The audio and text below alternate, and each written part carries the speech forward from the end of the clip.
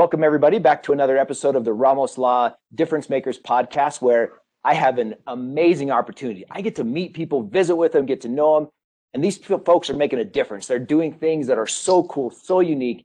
They're doing massive contributions in one way or another to society, and today is no exception.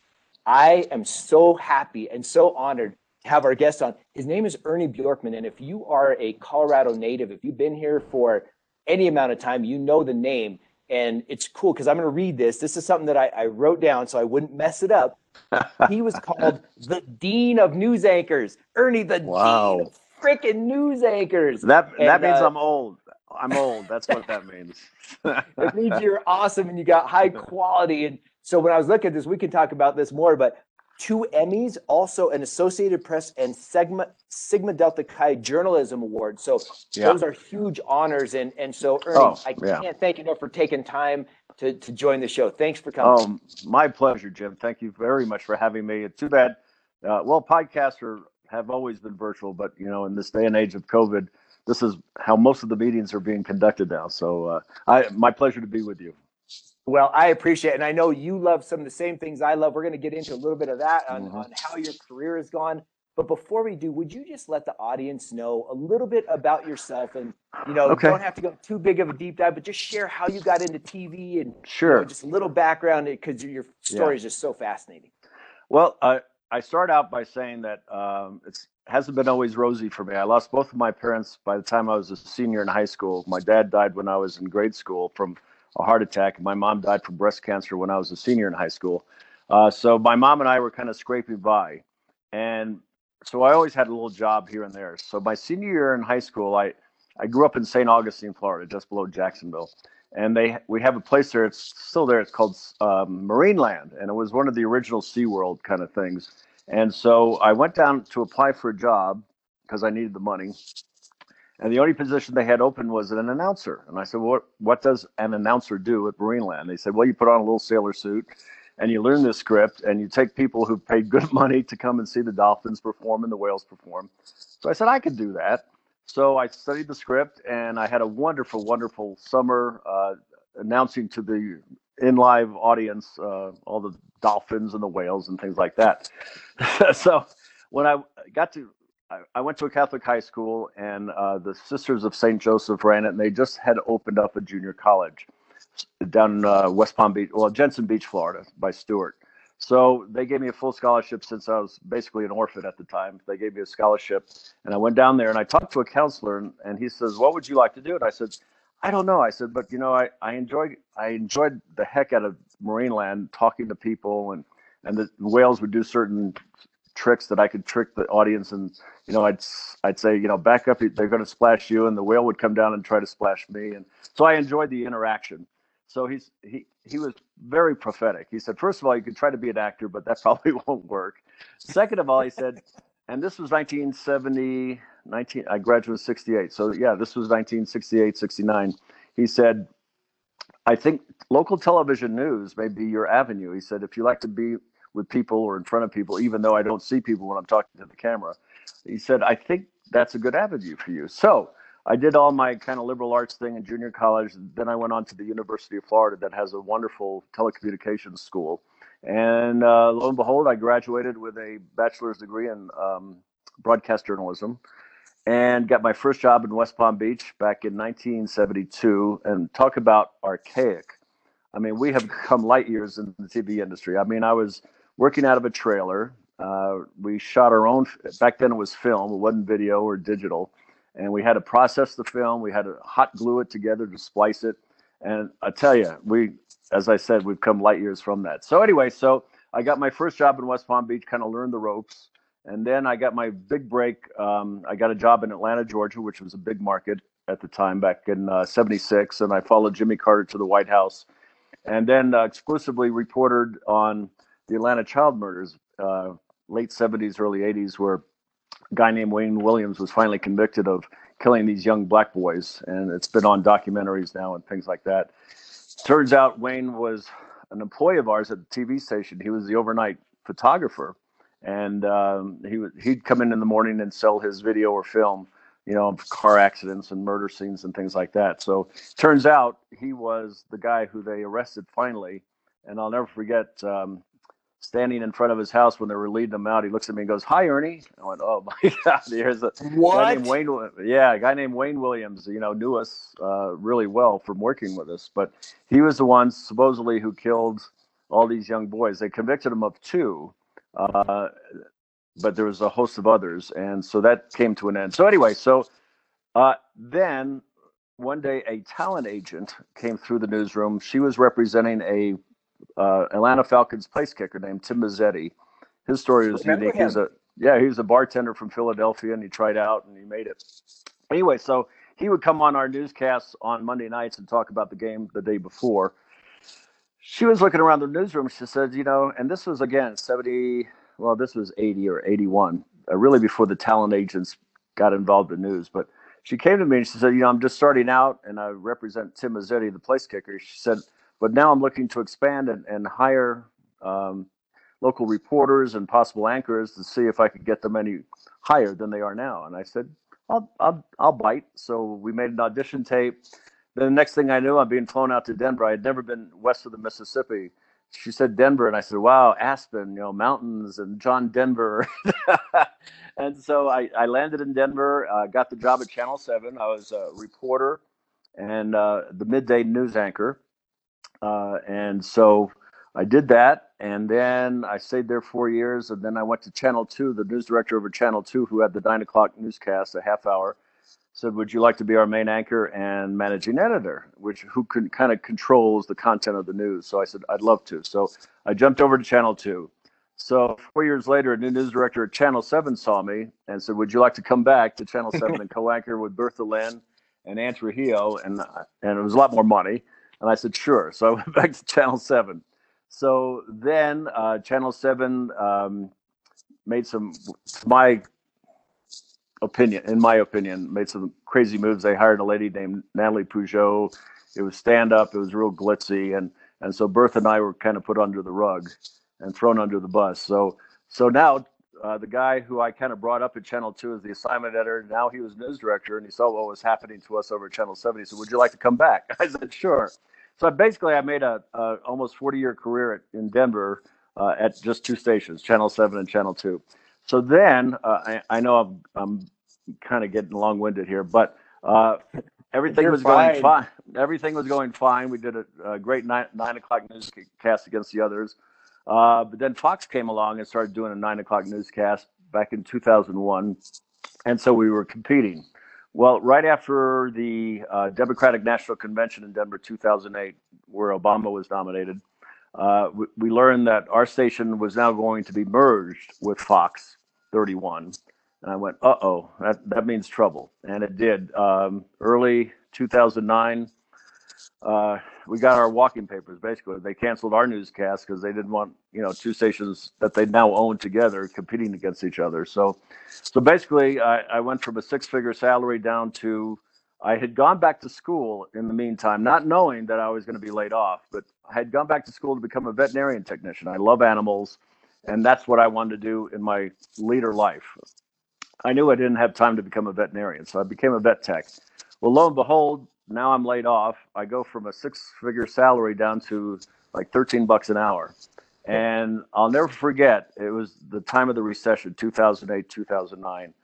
And suddenly, Dusty Saunders with the Rocky Mountain News, when it was in existence, did a story on me and how my plan B was to be a veterinarian technician. And luckily I had, because I had something to fall back on. Meanwhile, all the thousands and thousands of people around the country being laid off in this recession. So, long story short, the New York Times picks up on that story, and a guy named Brian Setzer, who's now on CNN, he wanted to do a story on all these older news anchors who were being laid off because, quote, they were making too much money in this recession. So he came to Denver and did a story with me, and I was kind of like the point of this whole story.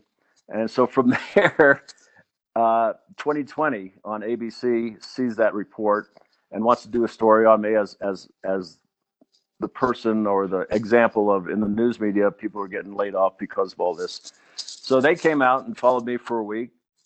my last week at Channel 2, and it was the day after Sully put the plane down in the Hudson River. I'll never forget it. This show on 2020 aired with Elizabeth Vargas. And so from there, Ellen DeGeneres gives me a call. She says, I saw your report on 2020, and we love animals, me and Portia, and we'd love you to come on my show. So next thing I know, it's February of 2009. I'm flown out to LA. I'm on Ellen's show. And then after that, I'm on a couple of CNN media shows on the weekends and things like talking about the recession and people getting laid off. And lo and behold, April of 2009, I get a call, and it's Oprah Winfrey on the phone. She says, Ernie? I said, yeah. She says, this Oprah Winfrey. And I recognized her voice. I knew it was sort of prank. She said, would you come on our show? We're doing a story about not just the media, but all factions of, or all factors of people in America who are going through the same thing you're going through, and you'll be a little segment. So I was flown to the Oprah show in May. We taped it. And so I got more publicity being laid off than I did when I was a newscaster. So I'll keep going. So I get on that, and I become a vet tech, and I'm working, but reality set in. I had 2 houses that I lost because of foreclosure. I couldn't sell them in the recession, so I lost those. I got a divorce over all that, and so I'm going along, and now I start picking up some freelance jobs with dental companies and things like that. And I meet a new, beautiful woman who's now my wife of 10 years, and so we're sitting around in Boulder one day, and she says, we should travel. And I said, yeah. But I said, I'd like to travel with a purpose. So just fate would have it that we got this random email that says we're having a Peace Corps over 50 seminar at CU Boulder. And so my wife, I remember we had dinner plans that night with some friends. We called them and said, we can't make it. We went over, heard the seminar, fell in love with the Peace Corps.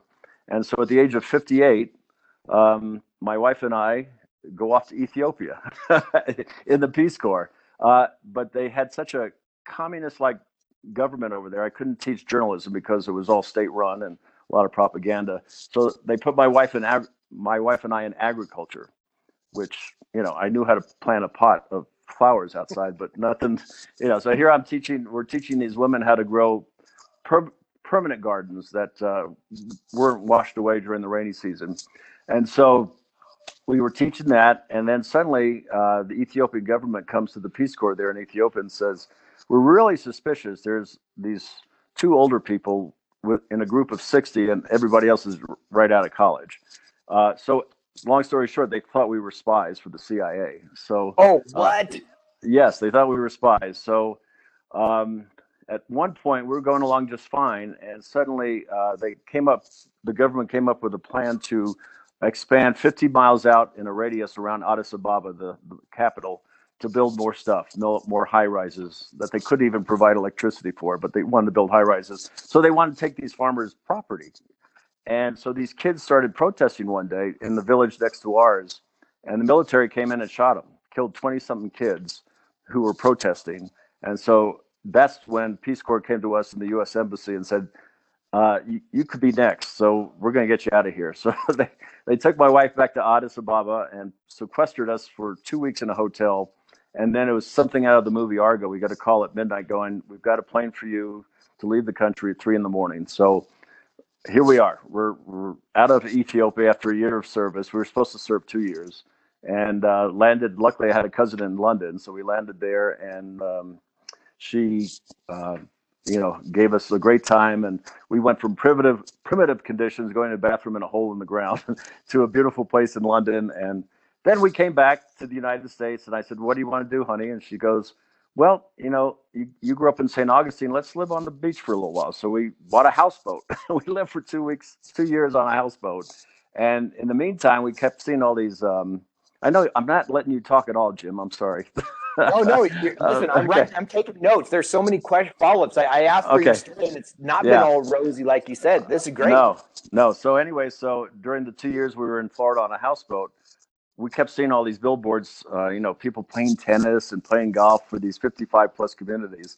So we said we could do that. So we signed up with a modeling agency in Jacksonville, and lo and behold, we got jobs. We were on billboards, we were in magazines, and to this day, people still send us pictures of us for something, life insurance or 55 plus community in St. Simon's Island, Georgia, things like that. So we did that. And then out of the blue, I am fishing one day off the boat, and I get a call from a former fellow colleague, Dan DeRue at Channel 2, and says, "You're not going to believe this, but the lady who's now our news director her and her mom used to watch you and love you and thought you really got a crappy deal when everything went down with the merger." She said, "So call her, because I think she may want you to come back." And this was 4 years ago, 2017. And I said, okay. So I called, and her name is Holly Gaunt, and we talked. And she says, Tom Green was leaving the morning show after 15 years as a host. And she said, would you consider coming back and anchoring with Natalie Tisdale, the morning news, for a couple of years? I said, sure. So we sold the houseboat, moved back to Denver. And for 2 years, I did the morning news with Natalie. Loved it. But the hours just killed me. You had to get up at 2:30 in the morning and look bright and shiny at 4:30 when you went on the news. And we had to do 4.5 hours of news at Channel 2. So anyway, so the 2 years ended. And then my wife says, what do you want to do now? I said, well, I'd always come to Grand Lake, Colorado over the years since the 80s. I had a little place up here. I was a weekender. I said, why don't we move back to Grand Lake? She had been up here too and fell in love with it. So we came up here, we bought a little condo, and suddenly there was 4 openings on the town council. And I said, I've never been in politics, but people thought I was crazy. But I said, I want to run. I said, I want to, now that I've got the time, I want to give back to Grand Lake over the many years I've been here. And so I ran and I won. And so now I'm an official town council person here in Grand Lake. I'm also on the planning commission. And I'm also part of a private group that has set up a relief fund for all the businesses up and down Grand Lake here at Main Street. Not only did we go through COVID, but then we had the East Troublesome fire in October where we lost 300 something homes, devastated west of town. Luckily, the town itself was spared.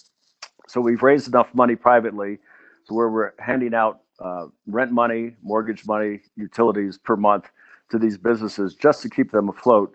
Hopefully until when the summer kicks in after Memorial Day, they'll get back on their feet again with all the tourists. But so anyway, that was in April. So rewarding. I mean, we've had our ups and downs. We've had our debates on city council, but that's what democracy is all about.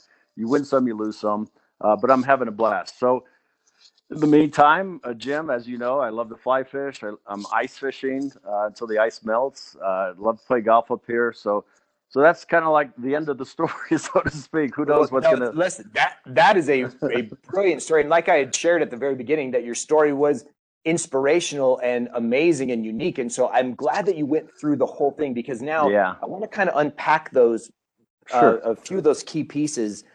Because again, in the meantime, you found something that you love to do early with the dolphins, right? And being able to have that connection with the animals and the people. Right. Then that took you where someone says, well, maybe you should get in front of a news camera. I don't know how many people say that as advisors anymore, if that's an advice. It's weird. Like I said, he is very prophetic. He knew that local news was really going to take off. And this was back in the 70s. And boy, it did. I mean, by the time I ended it, here I went from shooting film in a little Bell & Howell camera to being able to hook up a satellite dish on top of a truck and broadcasting anywhere in the world. So we have come light years from when I first started. So if someone, Ernie, today wanted to be in TV or as some sort of a personality on camera, on air talent, would you have any advice for them? Because, people listening, there's all kinds of things, but many people say, well, I couldn't do that. And I don't know this and I don't know that. What would you say after having come through all you've come through and seen the changes that we have now? Yeah. Well, first of all, I say you have to be curious about the world. You have to be curious about people, their stories. So I would say, and unfortunately, we've gotten away from this. I've met many people along the way in our business that weren't formally trained as broadcast journalists or even newspaper journalists. So I would still recommend for somebody when they go to college to major in telecommunications, broadcast news. You just learn the foundation of things like law, what you can say, what you can't say. Then you get excellent opportunities to work. Usually the big universities have in-house studios where you can do your own little newscasts. And then the first thing I tell people who are doing that is to get internships, learn as much as you can, experience as you can in a real station. Usually in one of the cities where the universities are, they have internship programs. So by the time you graduate, you don't have to be trained that much. So you can get into that first job and hit the streets running. Uh, and then going back to my old journalism days, it's certainly changed. You know, when I first started, we had three stations: ABC, NBC, CBS. So we were fighting for three pieces of the pie. Now you've got what, 500 stations. You've got all these 24-hour cable news stations, and to me, the whole thing has gone downhill. Sorry, that's my opinion. There's so much bias on either side. You know, when I did, and I still support local journalism. I said, if you watch a local newscast wherever you are, it's going to be mainly unbiased. You're not being told what to say, what not to say.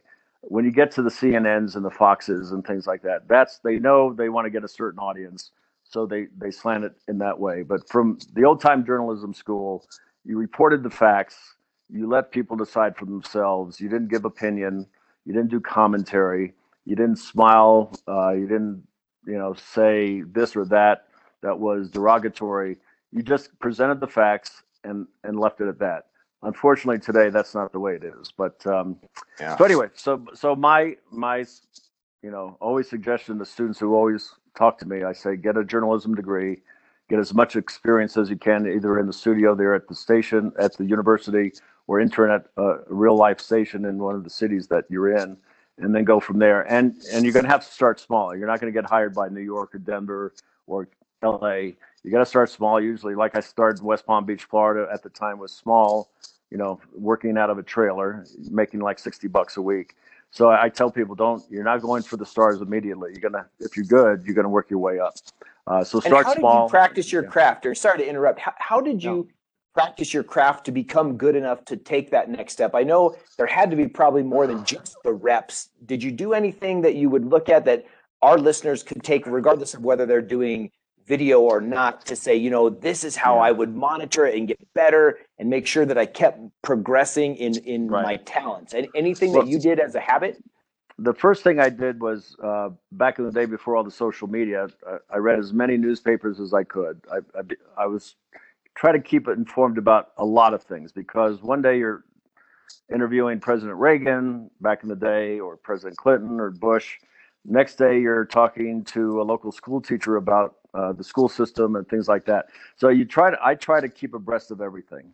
And again, it's a lot easier now with social media. Probably a lot harder though with all the false information out there. So anyway, so that was it. And then I would practice. I would have the camera guy stay on an hour or so after the newscast and record me, and reading the teleprompter and looking natural.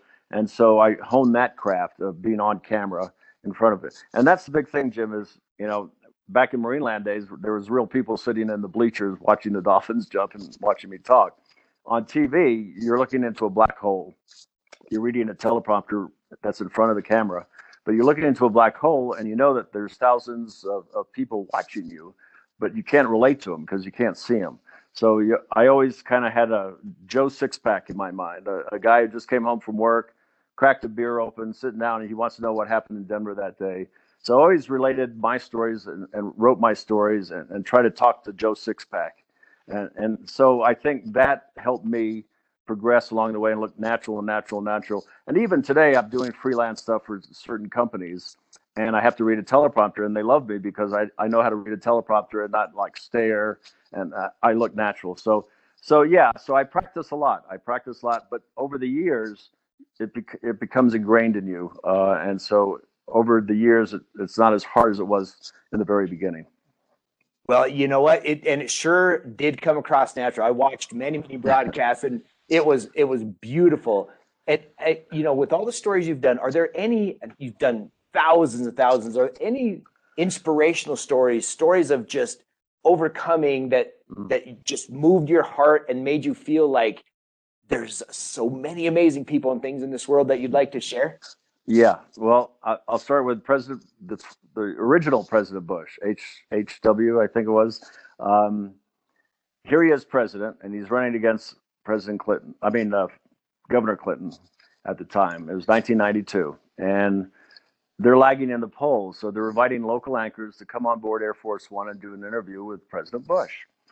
And I get the honor of being asked from Denver. So I'd love to. So we fly to Detroit and we pick up Air Force One in Detroit with President Bush. And along the way, we're told that we have 10 minutes max interview time with him in the office there on Air Force One. So we stopped in Sioux City, Iowa. And I'll never forget. And he was doing a campaign stop. It was like in the big barn out in the farmer's field. It was hot. It must have been 100 degrees. This was September, October. Must have been 100 degrees. And he was sweating. And so he comes back on board Air Force One, and I'm next to interview the president. I'm going, oh my God. I said, this guy is just depleted, man. He's going to take a shower and he's going to cancel, blah, blah, blah. So, about a half hour later, while taking off, Marlin Fitzwater, who was the PR guy, the press secretary, says, Ernie, you're up. I said, okay. So I go to the front of the plane and go into the presidential office that they have on the plane. And he's there and we shake hands and we just start talking before the cameras roll. And I tell him that I was friends with his son, Neil Bush, who lived in Denver, and we played golf together. And so next thing I know, somebody's bringing me a sleeve of White House embossed golf balls. And so we do the interview. And so I go, well, I guess that's it, huh? And he goes, no.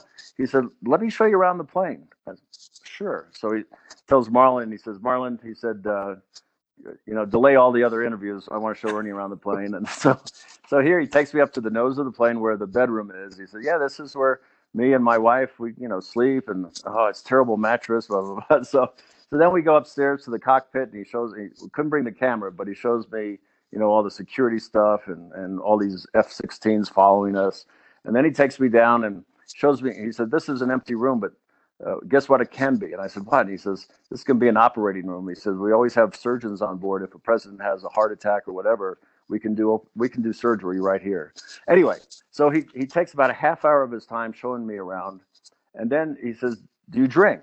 And I said, well, I like a cocktail every once in a while. And he goes, what do you have? And I told him, Jack Daniels and water. That's my favorite cocktail. So here we are sitting on the couch on the kind of outside his office there against the side of the plane, having a drink. And here I am, me and the president. And suddenly Jim Baker, the Secretary of State, comes over and says, Mr. President, I have a little question about Russia. Something happened, or it's always Russia. so anyway, so I said, Mr. President, I'll see you. No, Ernie, you stay here and finish your drink. He said, everything's off the record. So here I am listening to Jim Baker and President Bush talk about something that Russia did or didn't do or something. And I'm going, this is unbelievable. And so then he says, well, we're going to land in Denver. He says, would you like to walk off, just behind me, on the stairs? I said, I'd love to. so we land in Denver, and he goes down the stairs, and I'm, a couple of people behind him, and people, hey, there's Ernie from Channel 7 or 2. I forget, Channel 7. And so anyway, here he is president. And I told his staff, I said, I know he's lagging in the polls, but I said, he just showed me something today that no matter how big you are, how strong you are politically or anything else, what position you hold, you can always take time to be friendly. And boy, I'll never forget that. I've got a picture with him. I've got a poster that says I've flown on Air Force One. So that's my inspirational story. And I always remember that because I always remember where I came from, being an orphan. And so I don't care if somebody was a janitor or somebody was the president of the United States. I always took time, always listened to them because I just love people. And again, I don't care who you are, where you are, what color you are. People are people, and there's always an inspirational story out there. And so anyway, I there was many more, but I remember President Bush being so kind to me and so friendly, and I'll never forget that. That is incredible. That gave me chills hearing about that. There has to be so many. And as you were telling your story at the beginning, you mentioned a lot like someone asked this and you said yes, and someone asked that and you said of course, and someone said would you, and you said yes. I'm interested because there are two camps on this and I happen to fall in the same one you do, that I say yes at every opportunity because I don't know what I'll learn, what I'll give, and what next opportunity will come. There are other people that get to a point where they say, if I don't say no, then I can't get the most important things in life done. Yeah. And I think there's a balance there. What did There's you a balance. go more? Did you go the yes, or did it go to eventually Well, you had to say no? How did that work? yeah, I did a lot of yeses, and because of my position in the news business, being an anchor and influential, uh, I would get calls every week to MC a charity event, um, every week, and I gladly did it because I love to help all these organizations. But after a while, I did have to start saying no because my weekends were shot. I couldn't relax on a Saturday because I had to be up Saturday night in front of a big audience emceeing something. So and to balance my life, I had to start saying no to some people. I hated it, but I did. So I learned to balance things, saying yes a lot. Uh, you know, just for example, now in Grand Lake, I said, yeah, I'll be on the planning commission, and yes, I'm on the creative district commission, and Mhm. yes, I'll help start up this relief fund. So I'm doing a lot as I did back then, but there's a time when I can't attend another meeting. I'm zoomed out. So I Yes. think with age, people learn to start selectively saying no and picking and choosing what you want to do and what you don't want to do. That is so valuable. I think that Yeah. advice is valuable because I've shared it with the young folks that have asked me about questions like, listen, you don't know what you don't know till you try something. So say yes to every opportunity and don't think Yes, anything's exactly. beneath you. And then there'll come a time where you'll get to or have to say no, but in the meantime, say yes. Oh yeah. And one feature that you did that I was reading about that I'm fascinated to hear about was this thing that you did called trading places as Yes. part of the what you did. So can you explain what that was and just give a couple of cool Yeah. examples of that? Because so fascinating, so cool. Well, again, going back to my kind of simple roots, there's a lot of jobs out there that people don't appreciate that people do. And so I said, I'm going to do a series of, I'm going to trade places. I'm going to let them sit in the studio and maybe read a few lines on the teleprompter, but I want to do their job. I was a trash collector. I was a dog catcher. I was a donut maker at Krispy Kreme. I was, what else was I? Oh, I was a teacher at a nursery school, a preschool nursery school. So things like that. And then I did a story on that, me being that person. And it was very enlightening, very uplifting. And I hope that people who watched the shows got a sense of how important those people, even the dog catcher, treating animals and catching them and helping the communities, to even making the perfect donut for Krispy Kreme. It was an eye-opening experience, and I got a lot of great reaction from it. And the garbage guys and the trash guys, I should say, and things like and how hard teachers have to work in preschool. And I can't imagine right now, especially with this COVID thing going on, zooming elementary schools kids No way. to pay attention to their homework or their work. So anyway, so that was Trading Places, and I just loved it. I would have kept going, but something ended it. I forgot what, but I must have done about 10 or 15 stories about trading. I put on, the trash uniform. I put on the Krispy Kreme hat and things like that. So it was fun. It was really fun. And again, I met so many great people, and those people would call and say, thank you so much for doing that, showing that, kind of like now with, the frontline people, working with the Yes. COVID patients, things like people don't really know what they're going through until they see it. So that was a wonderful series I did, and I loved it immensely. I loved it too. And you know what? I think you probably inspired Mike Rowe in Dirty Jobs. That's what I'm going with. There you That's go. what I'm going with. I'll put the hat on that one and say, yeah, I did, Mike. We're gonna have you Mike probably give you a did. little royalty. There you go. They're still There you playing go. that show.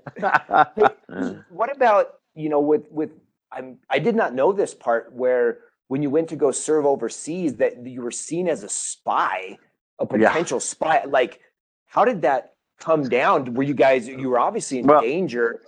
yeah. Like, go on that a little bit.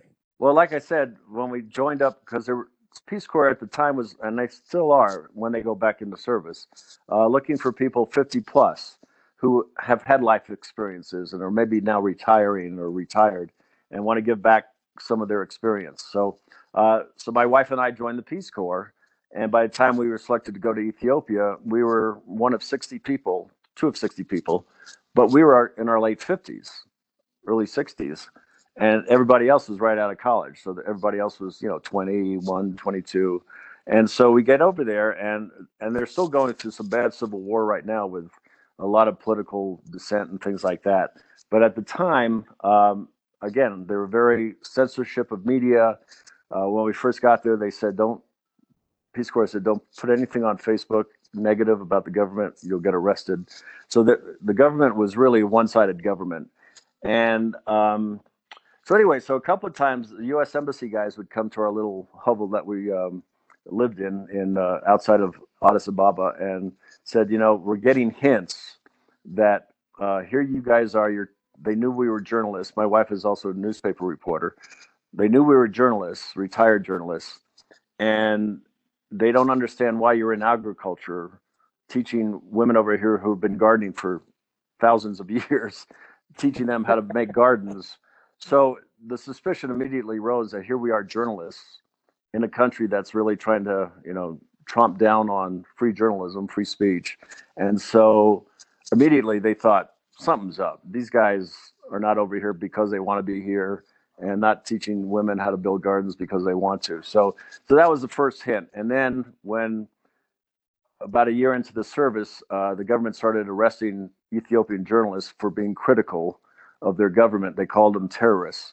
And so then after the massacre in our next village, that's when the embassy and the Peace Corps said, all right, we're going to take their threats seriously, that they think you're spies. And if they arrest you, we'll never be able to find you. And B, if we find you, we can't get you out of the jail, but we can try to make it as comfortable as possible. So we didn't need any more persuasion. We said, all right, pack us up, get us out of here. And I'll never forget when we took off from Ethiopia, kind of like the Argo movie, we kissed the ground, we kissed the airplane's floor when we took off because we knew we were out of the country and out of danger, basically. But the year we had there was unbelievable. A beautiful country, really poor people, but beautiful people. In fact, Denver has a big population of Ethiopians, and we got to love their food and their culture. But unfortunately, they're under the oppression of a one-sided government, and they still are. And there's been bombings over there now. There's been civil war. So anyway, so that was why they thought we were spies, because we were journalists, but we're teaching women how to make gardens. Well, I'm sure you had to have learned some deep appreciation and values about who we are. Even in our worst day, at least at the time being, we're so much better off than so many other people. I'll bet the gratitude that you had, the sense of thankfulness, it had to be overwhelming almost. Yeah. Well, when we first got there, they said, we would advise you not to go out at night. And we said, yeah, we're in our 50s. Don't tell us we can't go out at night. Well, we find out that our little village is surrounded by hyenas. And so after dark, an Ethiopian would get picked off every once in a while by the pack of hyenas. And so one night we're walking around and suddenly we see this pack of hyenas. We go, now we know why we shouldn't be out after dark. So we went back to our little hovel of a place. We had to sleep under a mosquito net because of malaria. And I'll never forget, our bathroom was a little hole in the ground. And yeah, so when we got to London, my cousin's house, again, we kissed the ground. We had a toilet that worked. We had food on the table all the time.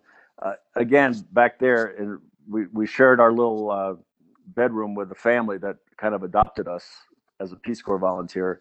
And every night about 5 o'clock, the electricity would go off, the water would go out, and they would say, "Chigger yellum." And I said, "What does that mean?" No problem. It'll come back on. And we found out real quick that there was not an Xcel Energy or any kind of utility company you could call and say, "We don't have any power. We don't have any water." There, we were 2 hours out in the jungle, so to speak. So there's nothing. The government doesn't help those people. Your electricity goes out. Your electricity goes out. You light a candle.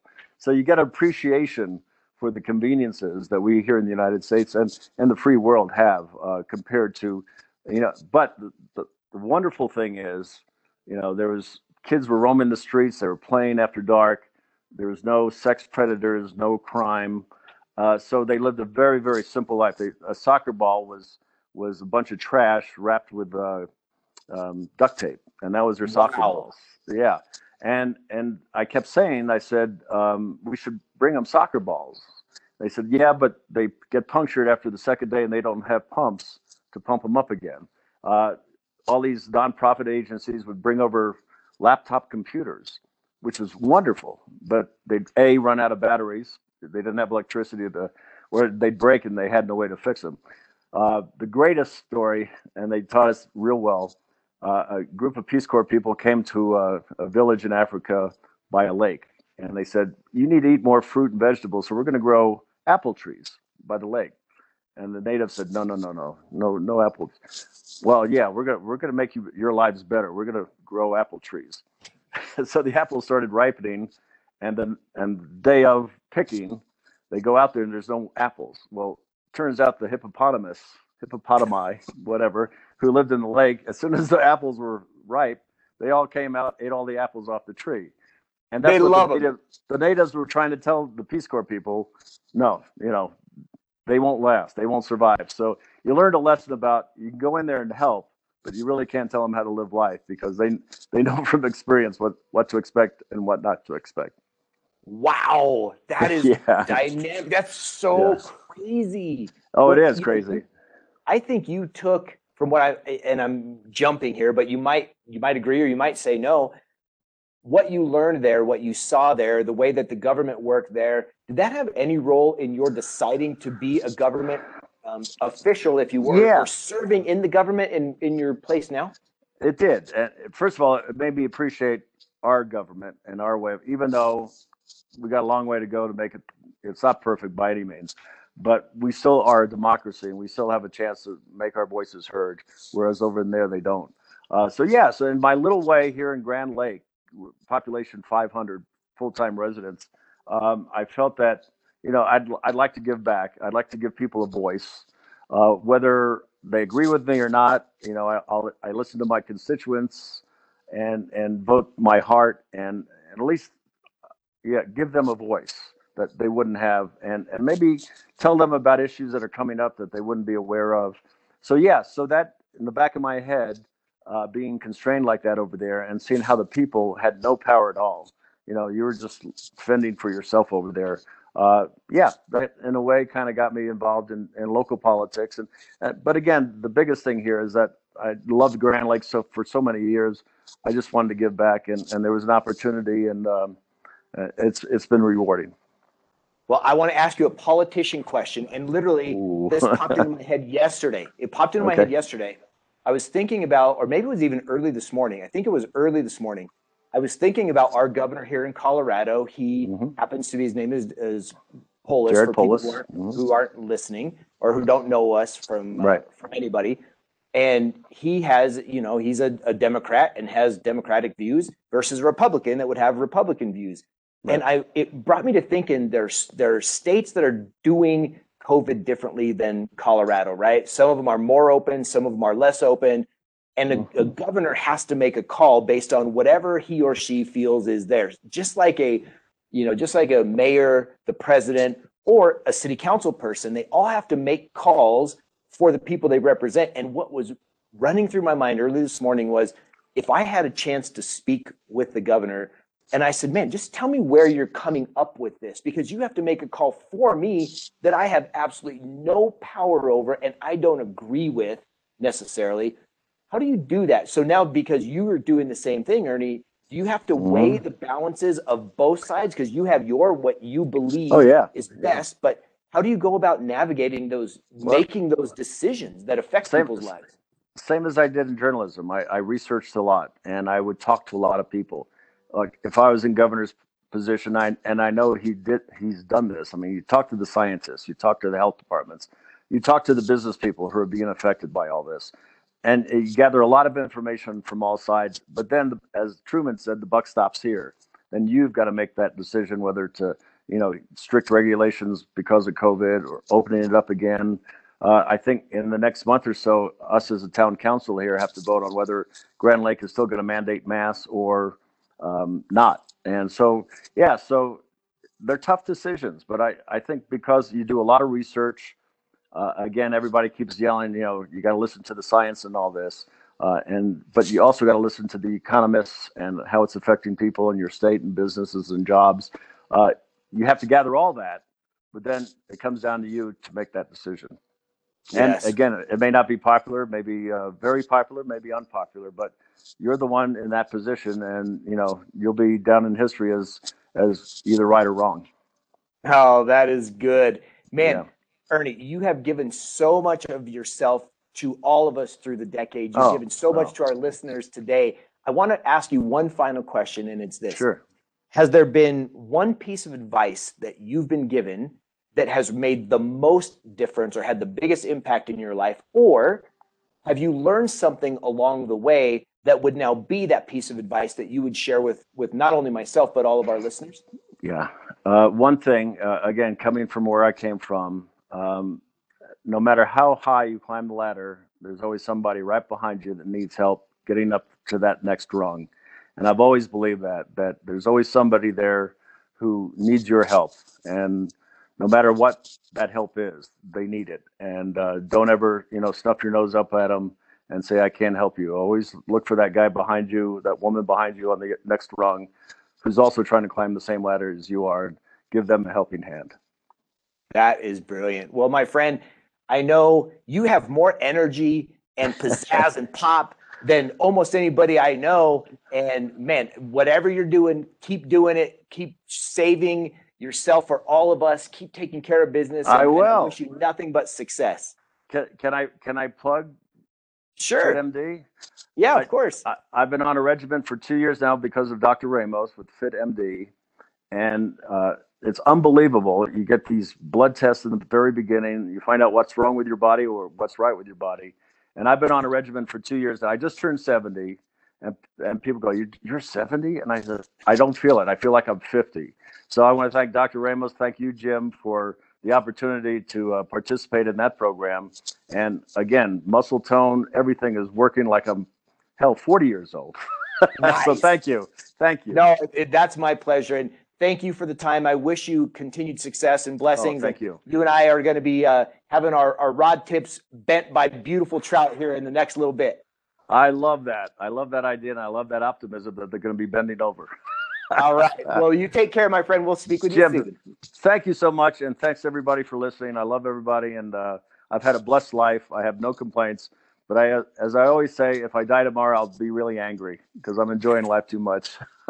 Amen to that. Well, you take care, my brother. All right, buddy. Thank you, Jim. Appreciate it. My pleasure.